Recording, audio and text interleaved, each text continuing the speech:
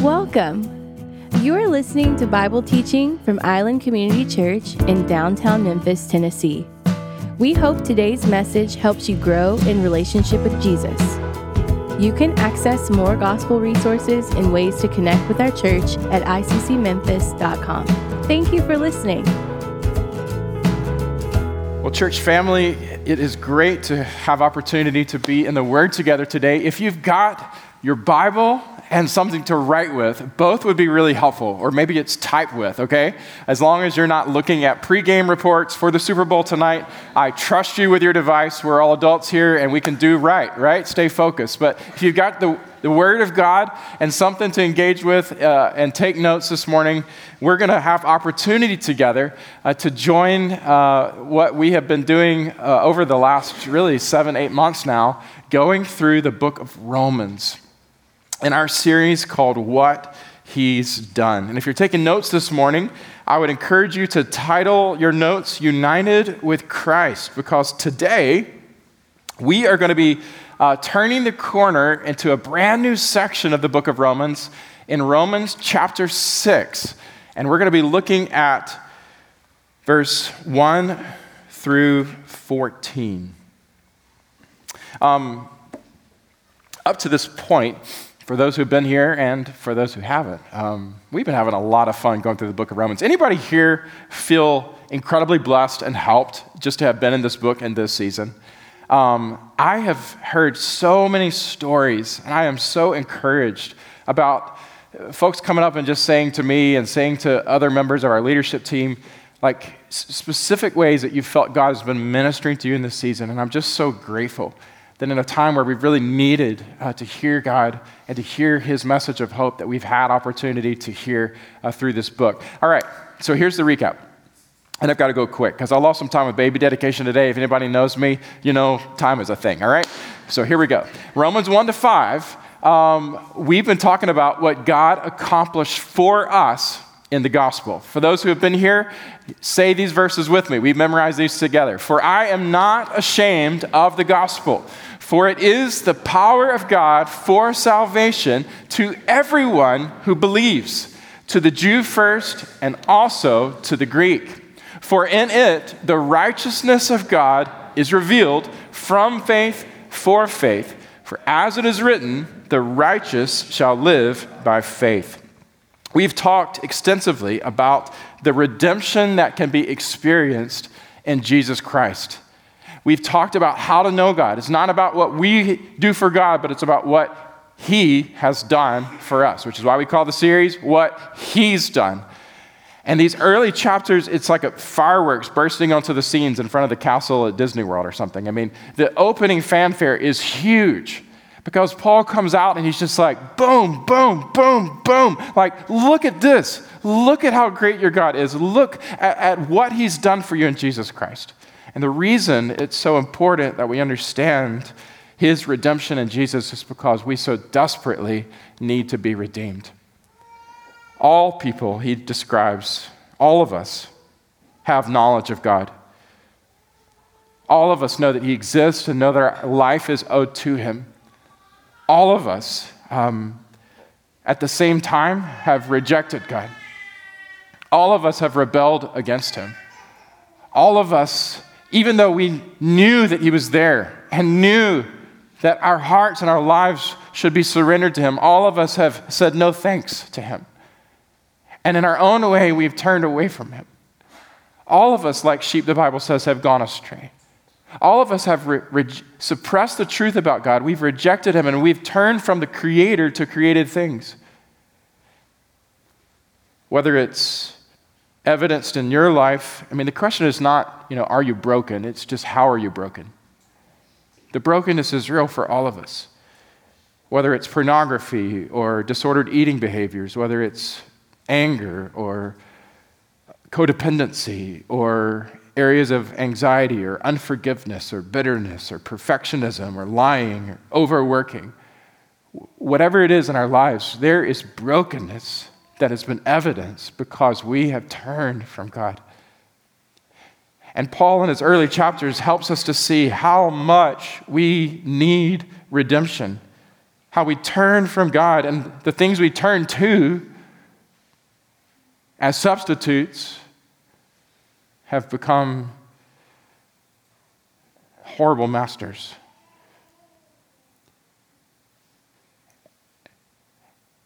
All of us are guilty before God. All of us stand in worthy condemnation and because of our rejection of God. And yet, what he's been saying in these early chapters, it's like, and yet, though no one is righteous, no, not one, though all of us deserve separation from God now and forever because of our own choice to walk away from him, yet we are at the same time so loved by God.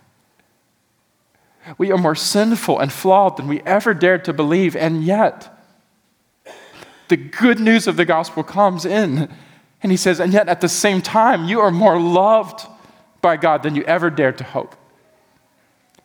For while you were yet in your sin, God came for you, and Christ died for you. He proclaims that God has made a way of salvation for the lost, that God has brought a way, apart from religious ceremonies, apart from your trying to keep the law, apart from your good work, God has made a way in himself, and what he has done for you, he has made a way in his life come to live for you, for your righteousness. And his death, which was not deserved by him in any way because he was sinless, but was deserved by us because of our sin. He died for you to take all of your sin upon himself so that you might be forgiven. He went into the grave for you in his death, and he rose to new life for you. And he lives today, and he can give new life to all who believe. God is a wonderful Redeemer. God is a great Savior. In who he is and in what he has done, there's sufficient help and hope to make you new. Aren't you grateful for Jesus Christ? And Paul says, what's needed now is for you to turn to him. And I don't want to go any further without just saying to you, there are some who know their brokenness and their need, and you're still trying to figure out how do I get back to God? How do I get out of this where I am? And I just want to remind you again, before we go any further, that the answer to that is not anything what you can do. It's all what God can do for you. And you've got to come to a point where you just say, God, I'm broken, and there's nothing I can do, but God, I believe you. I believe who you are, and I believe what you have done in Jesus Christ is enough. I believe you love me and you give grace. And what Paul urges us to do in Romans 4 is to turn from self and sin to Christ so that we might be saved. By faith, we are saved. And this is a gift of God. Today, you can make that choice. You can turn to Christ. And then he establishes, where we just finished in Romans 5, he establishes that now that we're in Christ, all of these blessings, and we talked about these in recent weeks, these blessings that come. Well, where we are today, okay, I need you to get in your head what I'm about to present to you, okay? We're at a turning point. Because up to this point, we've been talking about what God accomplished for us in the gospel. But from this point, here's what we're going to be doing. We're going to be talking in the next few chapters about what God will accomplish in us through the gospel. Okay? What he will accomplish in us through the gospel. And the premise of all of these upcoming chapters, okay? And we'll be talking about these themes in coming weeks, and I promise I'm about to read the text and we're going to dive straight in. So if you're wondering, is he going to teach the Bible today? Oh, yes. But you've got to hear the heart of where Paul's heading in these chapters, because what he's going to be talking to us about again and again is that when we trust Jesus for salvation, it always leads us to experience a transformation in him. Trust always leads to transformation. We'll start this conversation today, but it will not be finished because it carries over into the coming chapters. The gospel, you've got to understand, is not only for your eternal salvation. It's not only for the day that in the end, you'll go, well, I'm just so glad to know that after I take my last breath, or if Jesus comes again, that like I'll be right with him. That is true. The good news of the gospel does give you assurance of life with God forever. But it's more than that. It's not just for your eternal salvation, it's also for your daily deliverance. The gospel is meant to be the way that you learn to live every day with God. It's a whole new way of life. Another way to say it, I'm going to keep finding new ways to say it, all right, is that Jesus provides not only forgiveness, but also freedom. And part of what God wants to do in our lives, yes, he wants to forgive us of our sin, to put us right with him again, but he also wants to work in such a loving and powerful way in our hearts and lives to where we experience on an ongoing basis increasing freedom, increasing fulfillment, increasing joy in life with him. I'll say it one more way and then we'll get into our text. Jesus delivers us not only from the penalty of sin, but also from the power of sin. And we're going to be looking at this in these upcoming chapters as Paul pours out the heart of God for us to help us to know what he's done for us and what he wants to do in us. Father, we pray that as we hear your word now, that we would hear it from your voice into our hearts, and that, Lord, it would have its intended effect to lead us closer to you. We pray in Jesus' name. Amen. Romans chapter 6, starting in verse 1. Paul says, "What shall we say then? Are we to continue in sin that grace may abound? By no means. How can we who died to sin still live in it? Do you not know that all of us who have been baptized into Christ Jesus were baptized into his death? We were buried, therefore, with him by baptism into death, in order that just as Christ was raised from the dead by the glory of the Father, we too might walk in newness of life. For if we've been united with him in a death like his, we shall certainly be united with him in a resurrection like his. We know that our old self was crucified with him in order that the body of sin might be brought to nothing, so that we would no longer be enslaved to sin.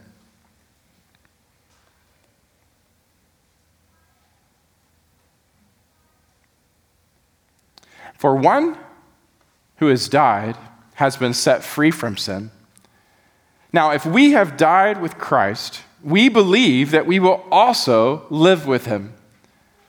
We know that Christ, being raised from the dead, will never die again. Death no longer has dominion over him. For the death that he died to sin once for all, but the life he lives to God.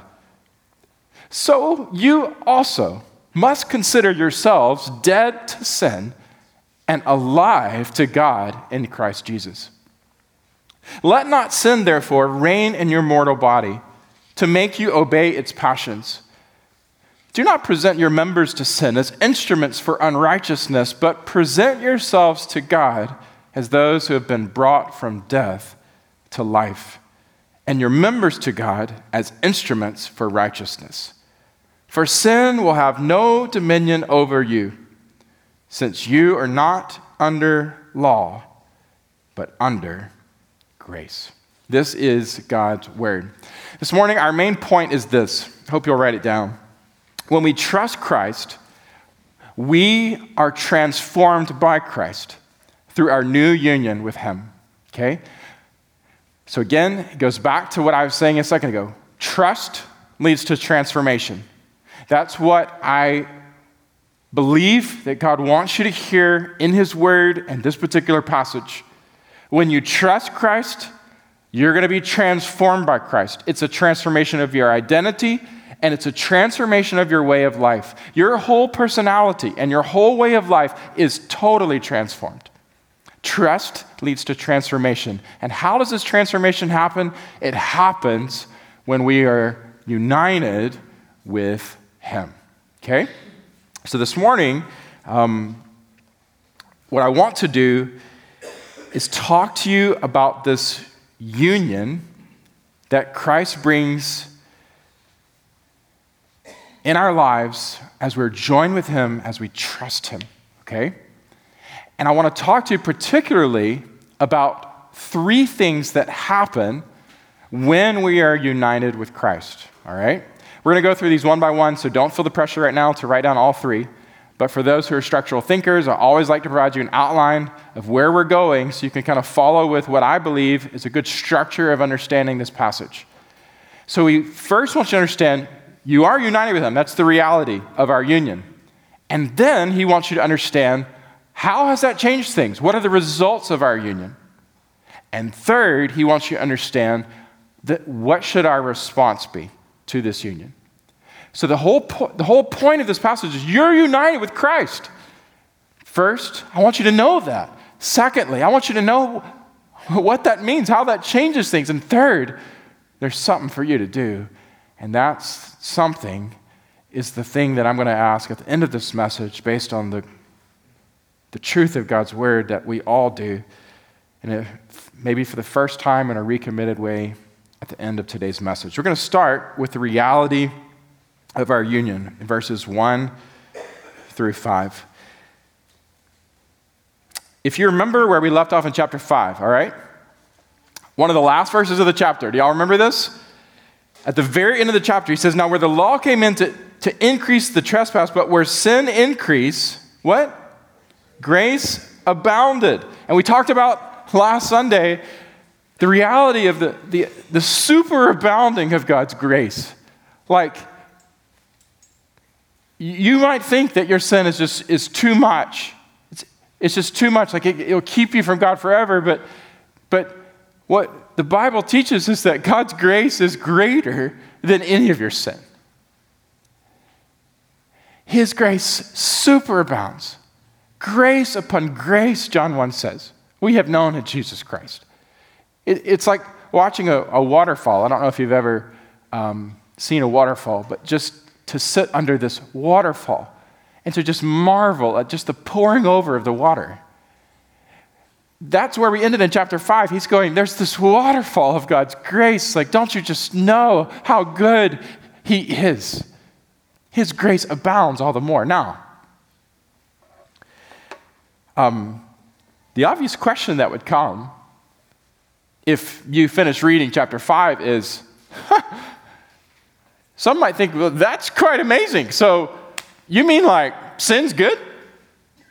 Like, I mean, no matter how much I sin, like God just keeps pouring out grace. So can I just be cool with sin then? Like, are we good?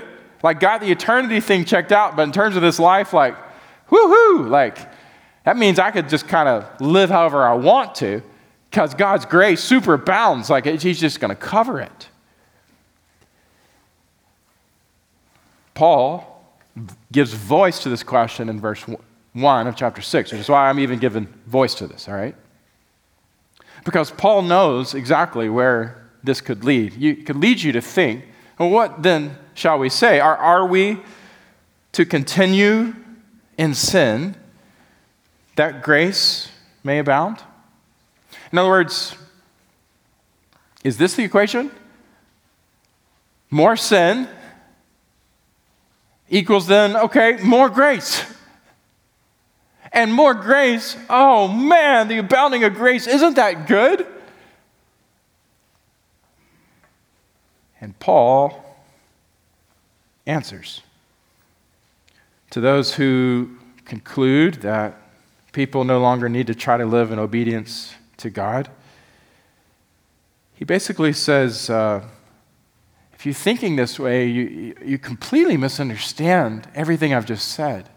Verse 2, by no means.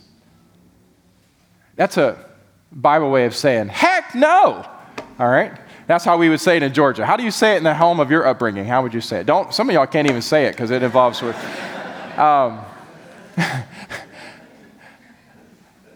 This is the Bible's way of using an expression like, are you kidding me? Say what?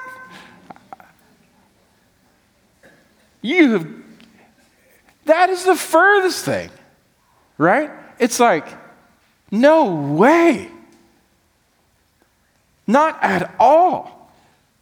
And then he says, how can we who died to sin still live in it. Okay, wait. So, Paul, hold on a second, because I literally just got my head around this Adam and Christ thing. If you're here last week, you should chuckle a little bit, right? Right? We've just been in this deep dive, and you've been having me think about my union with Christ and this new Adam and his representation over me, this new kind of federal head and my trust in him and all that means. And now you're talking about I've died? Wait a second, like I've just checked my pulse. I don't feel like I've died. What are you talking about? And what is this about? We died to sin? What do you mean? It's a good question. He knows that you have the question because the start of verse 3 says, "Do you not know?" Which means he's introducing to you something that you may need to know that maybe up until this point you haven't fully understood about all that God has done in Jesus Christ. Both in history, but also all that God has done within you. And he's saying, you've got to know something. Do you not know that all of us who have been baptized into Christ Jesus were baptized into his death? What he's saying here, essentially, is that there's an identity realignment that's needed. Now that you have trusted Christ, there's something now that you've got to embrace, a new reality that you have got to learn to embrace. There's an identity shift. It's got to happen in your mind, and it's got to reframe your heart. As you think about yourself, you got to think about yourself differently. Something has shifted. An identity has shifted. And he says, yeah, you have got to learn the reality of this new union. I'm going to read the verses one more time because I'm going to dive into it because it's so important we understand it. By no means, how can we who died to sin still live in it? Do you not know that all of us who have been baptized into Christ Jesus were baptized into his death? We were buried, therefore, with him by baptism into death, in order that just as Christ was raised from the dead by the glory of the Father, we too might walk in newness of life. For if we've been united with him in a death like his, we shall certainly be united with him in a resurrection like his. Died to sin. Now, the big question is, what does this reality look like? So if you're taking notes this morning, I encourage you to write it down. Because we're talking about the reality of this union, here's what Paul's saying. Here's what shifted. Now that you have trusted in Christ and the Spirit of God has made you new, you are now joined with Christ in a completely new state. You have now transferred from death to life. Something has happened. Something radical has happened, and it's changed you forever. You were dead, and now you're alive. Now, he uses these phrases, sin and God, to explain this death and life, because it's more than just like physical. So what he's saying is, in our hearts, something radical has happened. When you were joined with Christ, when you transferred trust, as we've talked about in recent weeks, to him, God has begun a new work. You have been united with Jesus in such a way that just as he died, you died. And just as he rose, you rose. As you look at him, you're seeing yourself. Death to life. There's a new state. Death to sin and life being described as to God. Has anybody ever been to a wedding? I really mean that. Some of y'all are laughing like, duh. All right. Does that mean most everybody been to a wedding? I love weddings. The older I get and the longer I've been married, I cry a lot. Sometimes I cry when I'm the one officiating your wedding, so consider yourself warned if you ever ask me, okay? I try not to outstage the groom, but I'm up there also crying. It's such a beautiful thing.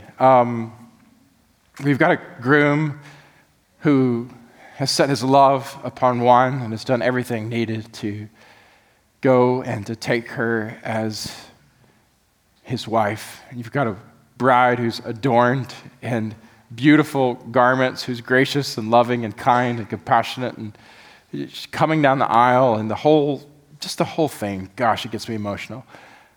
They stand up front, and there's something really very spiritual, obviously kind of mystical about it. They make not just commitment to one another, but they're making covenant with one another. And you hear the words, I take you to be my husband, to be my wife, I love you, I'll live to take care of you, I'll be committed to you, I'll consider your needs above my needs, I'll give myself away to you even unto death. And then when that happens, right, and there's this exchange of the rings, there's this covenanting and this exchange, and then at the end of the ceremony, if I'm ever officiating, there's a moment, right, when perhaps they take communion or there's a time of prayer and a song, but there's a moment when they turn toward each other, and I say, well, you turn and face everyone else, and I go, ladies and gentlemen, boys and girls. No, I don't say that part. Ladies and gentlemen, it gives me great pleasure to introduce to you Mr. and Mrs., for the first time in public, Mr. and Mrs. John Doe, or whatever, who it is, okay? And everybody goes, okay, great. And I'm trying to get us in the mood, you guys, all right? We're really reuniting this thing. And then they walk down the aisle to thunderous applause, and everybody knows in a very real way, in a very substantive way, but in also a very pronounced way, very publicly visible way, these two have now joined together. And it is no longer two, but it is now one. Mr. and Mrs., they are united together and they're presented together. And it's no longer them individually, it's them together. And it changes things. It changes things substantively before God and others. It changes things in a million ways practically. It is a fundamental. It is a fundamental life change, okay? Anybody who's married can tell you. What Paul is trying to help you to see is that as you have a groom, so to speak, in Jesus Christ, who shows up on the stage with his love set upon you, and his commitment to take you as his own, and you responded to his invitation, yes, a million times yes, and you turn your trust to him and surrender to him, there is this union that happens between him and between us, and it's no longer two, it's now one. And there's a presentation of this union, and Paul's saying, don't you see? The old life is gone. A new life has come. You are now united with Christ. Ladies and gentlemen, I present to you this new union. Do you see? And that is what Paul is trying to help us see in this text. And what he's trying to help you to understand is, as you look at all that happened to Christ, you're now united with him. He died to sin, and he has been raised to new life in God. And therefore, because you are no longer on your own, you're with him, you're completely united with him, you also have died to sin, and you've been raised to walk in a new life with God. 1 Corinthians chapter 15. All right, I'm going to give you a couple of scripture references. Also gives me a chance to calm down. 1 Corinthians chapter 15, verses 3 and 4 speaks this. For I delivered to you as first importance what I also received, that Christ died for our sins in accordance with the scriptures, and that he was buried, that he was raised on the third day in accordance with the scriptures. Obviously, this is the whole gospel message we proclaim. He died because of sin. He gave his life as a substitute for us. And what killed him there on the cross was bearing the condemnation and the wrath of God that we deserved. He gave his whole life over, bearing our sin. He died for our sins in accordance with the scripture. He was buried. 3 days he was put in a tomb. But then a day came when they went to go finish the embalmment process, and the tomb was empty. Praise be to God. And they discovered one calling out their name. The very one who died is now alive, but he's alive in a new way.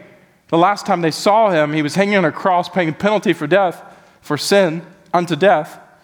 Now they're seeing him, and he has been resurrected in new life. Sin does not have the final word. God's victory has the final word, and he is a resurrected Savior who lives today, and he lives his life unto God. And what Paul is saying is, don't you know that he died for sin? He was raised to new life. And also, Colossians 2, Paul also says, 11 and 12, in him, also you were circumcised with circumcision made without hands, by putting off the body of the flesh, circumcision. Having been buried with him, listen to the imagery. Having been buried with him, I'm trying to express to you what Paul's trying to express to you. You have to see yourself in a new way. It's no longer just you. You're united with Christ.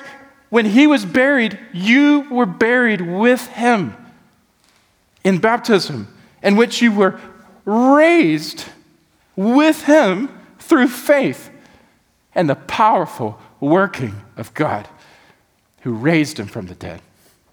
Ephesians chapter 2, verses 4 through 9.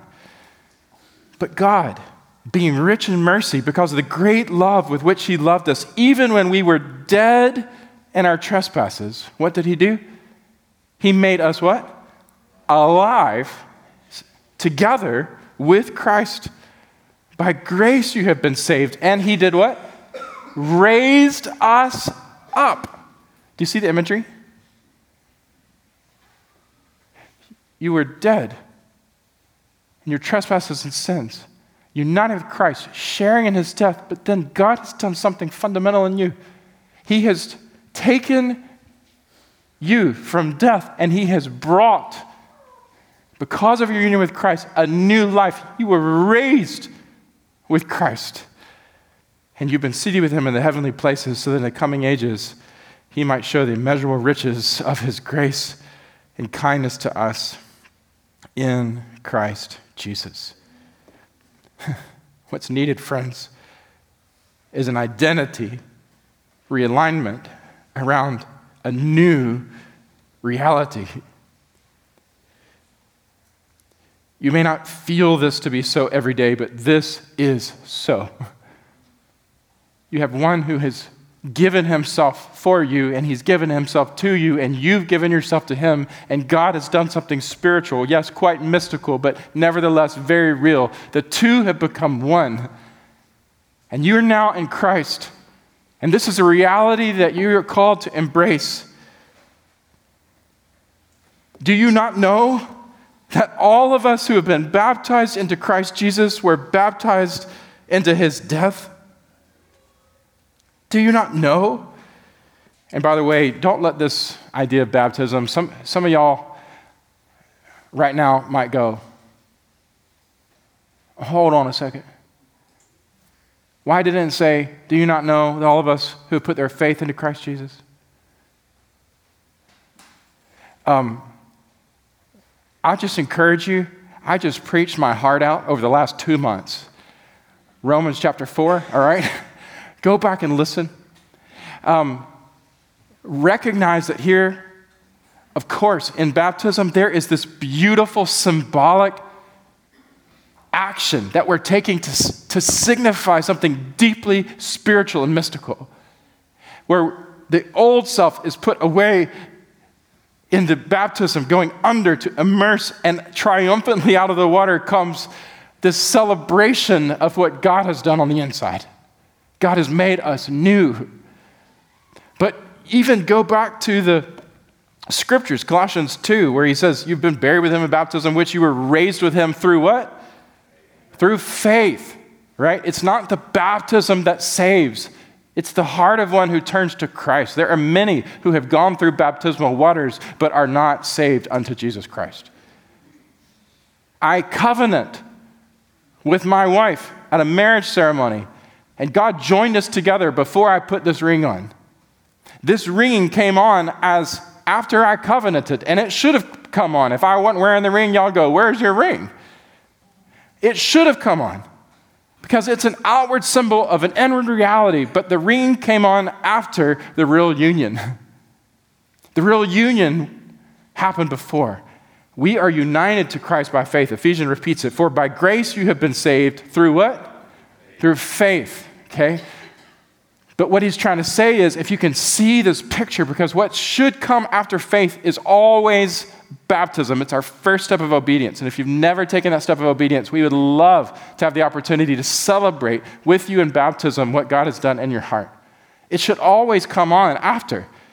But we don't need to confuse. He's just saying if you can remember with your act of baptism, which is normative for all Christians, how you went under and came out, don't you recognize that this is symbolic of this new union that God has worked in your heart? And don't you know that if you've been united with him in a death like his, we shall certainly be united with him in a resurrection like his? Those of you today who are getting older and you're wondering, could something happen to me soon? Those of you who are battling disease and you're wondering, what if, ... Those of you today who are suffering and struggling alongside of a loved one in one of those categories, or those of you today who just need to remember that at some point, unless Jesus comes first, you will die. There's a good word for us here in verse 5. Because it tells us that if truly we have been united with Christ, certainly we know that there's coming a day, not just that we've been resurrected here in our hearts unto God, but there's coming a day that even though our bodies physically will die, as his did, he is the first fruits of something to come. Our physical bodies will be raised unto newness of life. And though we die, yet we will live with him forever. Philippians chapter 3, verse 20 to 21 reminds us our citizenship is in heaven, and from it we await a Savior, the Lord Jesus Christ, who will transform our lowly body to be like his glorious body by the power that enables him even to subject all things to himself. If you are united with Christ, something has changed. You have changed. And you've got to embrace that you now share all of these things with him. You got it? So the first step is understanding your union with Christ, the reality of the union. The second step is understanding the results of the union. The results of the union. Verses 6 to 10. We know that our old self was crucified with him in order that the body of sin might be brought to nothing, so that we would no longer be enslaved to sin. For one who has died has been set free from sin. Now, if we have died with Christ, we believe that we also live with him. We know that Christ, being raised from the dead, will never die again. Death no longer has dominion over him, for the death that he died to sin once for all, but the life he lives to God. The result of our union, if you're taking notes this morning, I would encourage you to write them down as this. The result of our union is that now, trust has led to transformation, a transformation of a new reality of our union with Christ, and new results of that union, meaning this: we are no longer under the ruling power of sin. We are no longer under the ruling power of sin. Verse 6, for we know that our old self was crucified with him in order that the body of sin might be brought to nothing, so that we would no longer be enslaved to sin. What he's saying is that death severs the hold of sin on us. See, previously,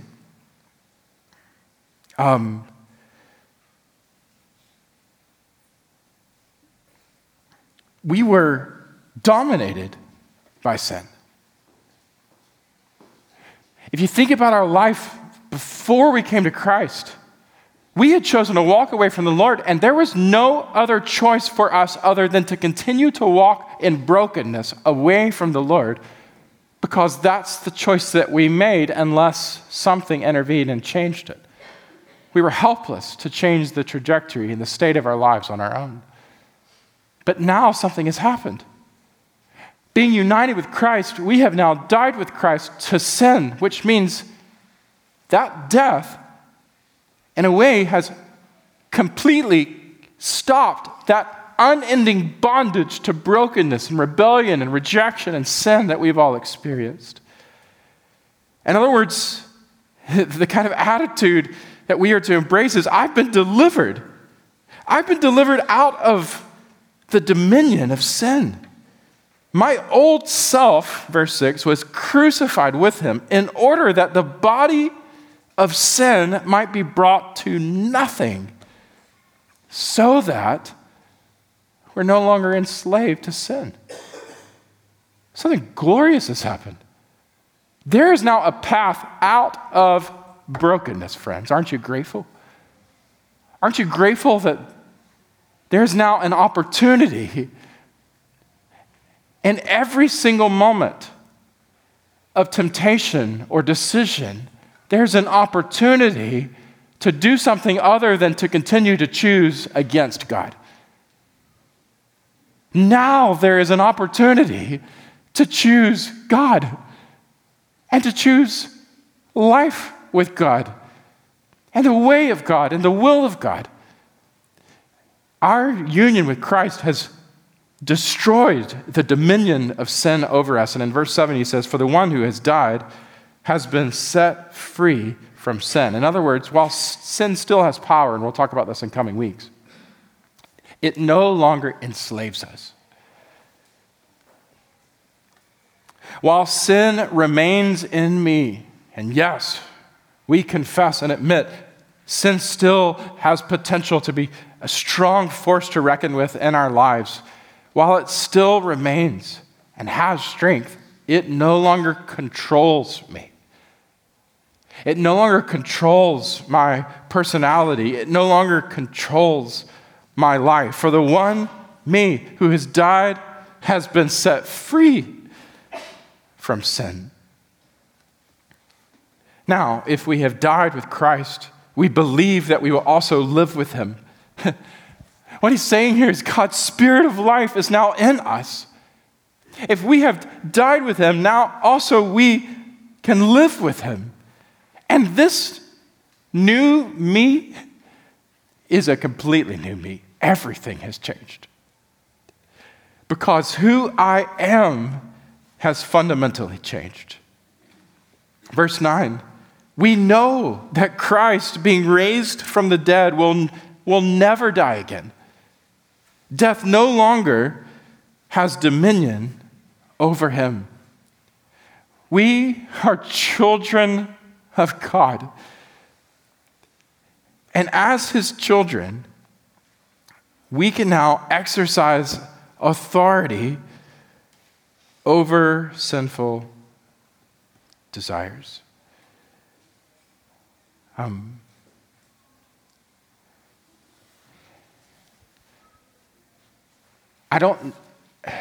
As we get into the coming chapters, we're going to have opportunity to go into this more. So this morning, I know that it feels like maybe I want to ask some questions on this. I want to press into this a little bit more. And I promise you, this concept is going to continue to spill out into our discipleship in coming weeks. But I want you to understand how fundamentally this changes everything. Because now, God has opened up a brand new path for us in life. A path does not look like having to continue to live in that which we chose before we knew Christ and knew his powerful working in our lives. We have a path to now choose Christ. A brand new opportunity to say yes. To say no to sin, but yes to God. The result of our union with him is that in our hearts, God has made us new. The old has gone, and the new has come. And his Spirit now lives in us, and there is a new path of opportunity for me to learn in every moment of every day with all that I am and all that I have. I can now say yes to God. While it may feel that this sin is overwhelming, that this temptation is impossible to resist, it's not the reality, because the result is that there is now life at work in you. And life is leading you to an opportunity to say yes to God. So therefore, as we consider what to do from here, we look then at verses 11 to 14 at our response. The indicative is leading to the imperative. In other words, what he has done is now leading to what we should do. The reality of the union and the results of the union now lead us to need to respond to the union. And he says in verse 11, so you also must consider yourselves dead to sin and alive to God in Christ Jesus. Let not sin, therefore, reign in your mortal body to make you obey its passions.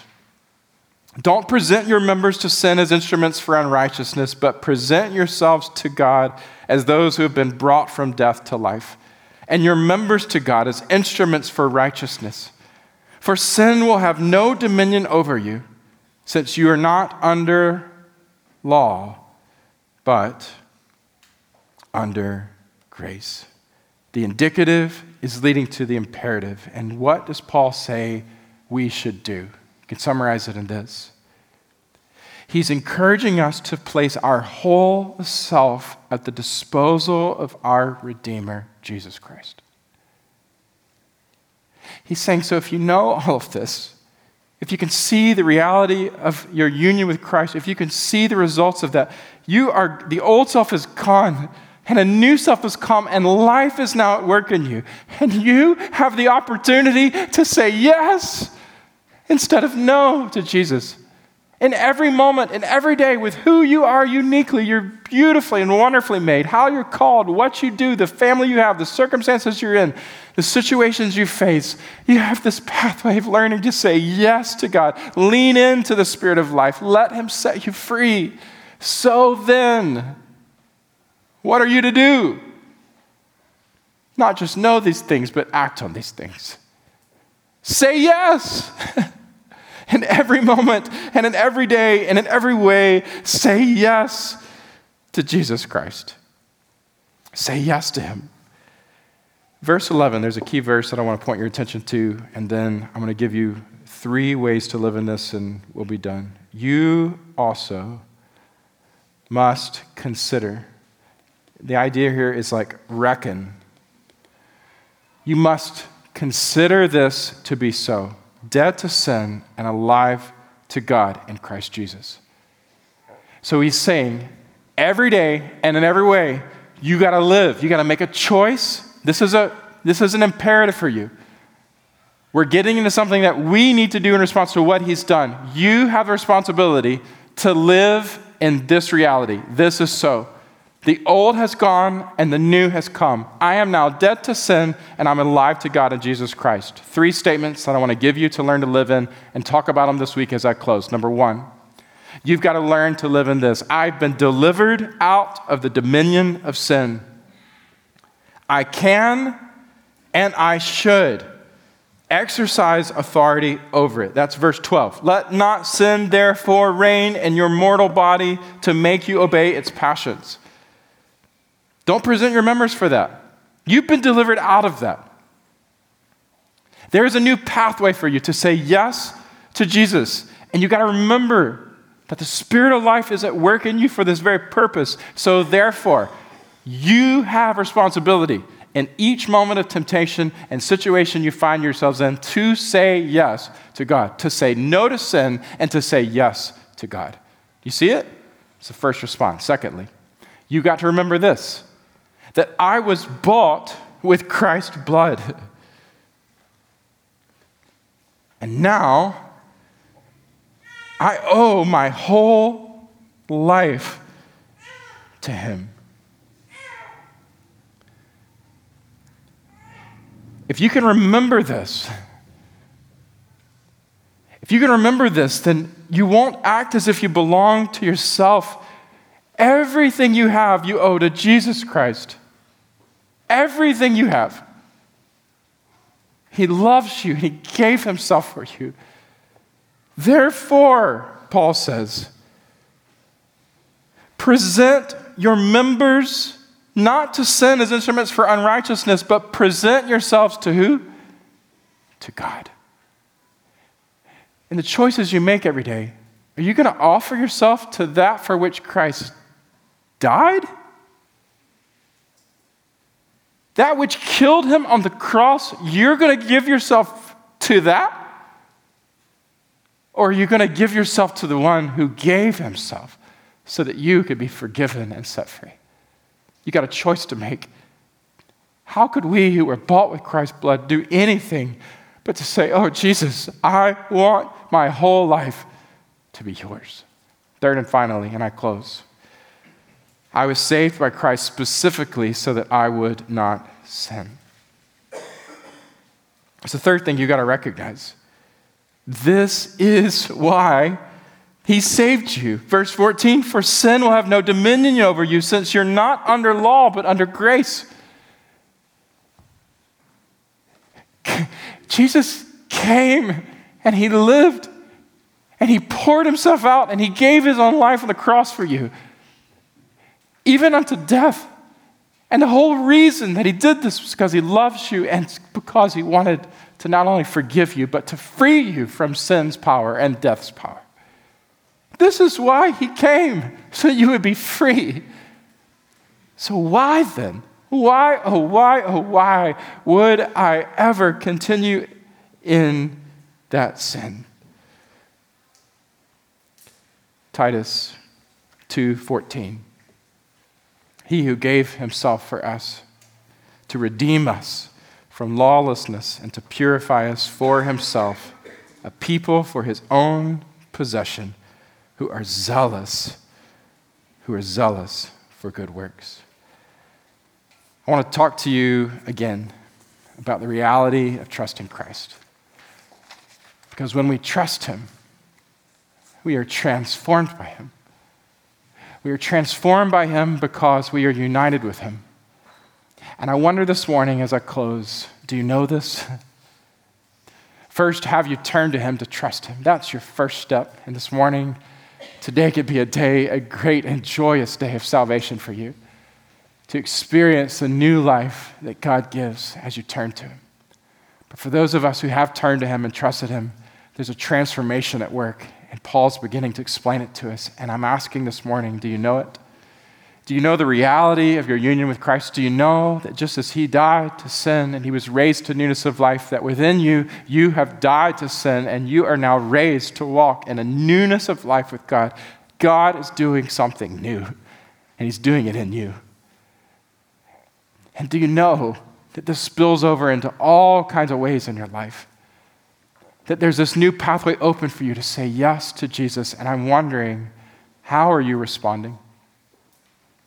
This morning, as we turn to a time of worship, I would encourage you to really consider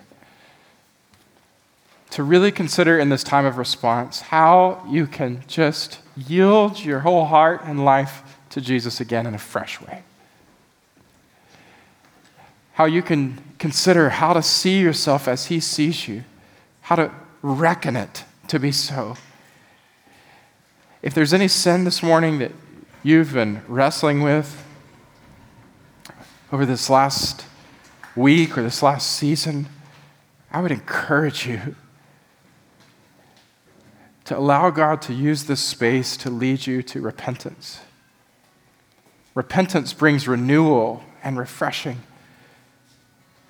The first step is just to recognize what's going on, to admit it, to confess it. The Bible says if we confess it, He's faithful and just to forgive us of our sins and to cleanse us of unrighteousness. We have a wonderful Savior, and He loves us so. And He has stood at the altar and committed Himself to us. He's taken us as His own. And His death counts for our death, and His life counts for our life. We are united with Him. And it's been proclaimed we're now one with Him as we joined Him in faith and subsequent baptism. We publicly made it known. How could we do anything but want to live our whole life in love with the one who loved us? To live our whole life surrendered to the one who gave Himself for us. Thanks again for listening to this Bible teaching from Island Community Church. We want to encourage you to join us for worship in person soon. No podcast can replace God's good design of gathering with other believers in a local church. For more gospel resources and ways to connect with our church, visit us at iccmemphis.com. We offer a prayer of blessing for you from Romans 15:13. May the God of hope fill you with all joy and peace in believing, so that by the power of the Holy Spirit you may abound in hope.